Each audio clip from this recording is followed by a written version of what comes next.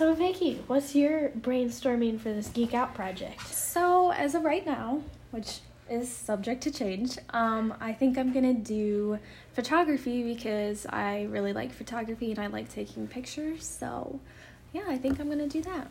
Do you know what your end product is going to be? Probably just a collection of my favorite pictures and then something else. I haven't really had time to think about it. Sam, what's yours? So I've always really been interested in animals. I just know weird facts about animals, but I've also liked photography. So I'm thinking maybe doing my own zoo magazine kind of thing where I can take pictures of animals and then put just little facts beneath them. Cool. Amanda?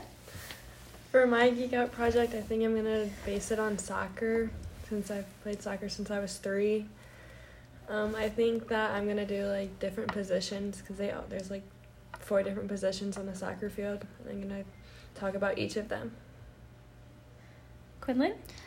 I think I'm going to do something about swimming just because I've swam my whole life, so I'll probably do something about the 4 strokes and what you do to make yourself stronger.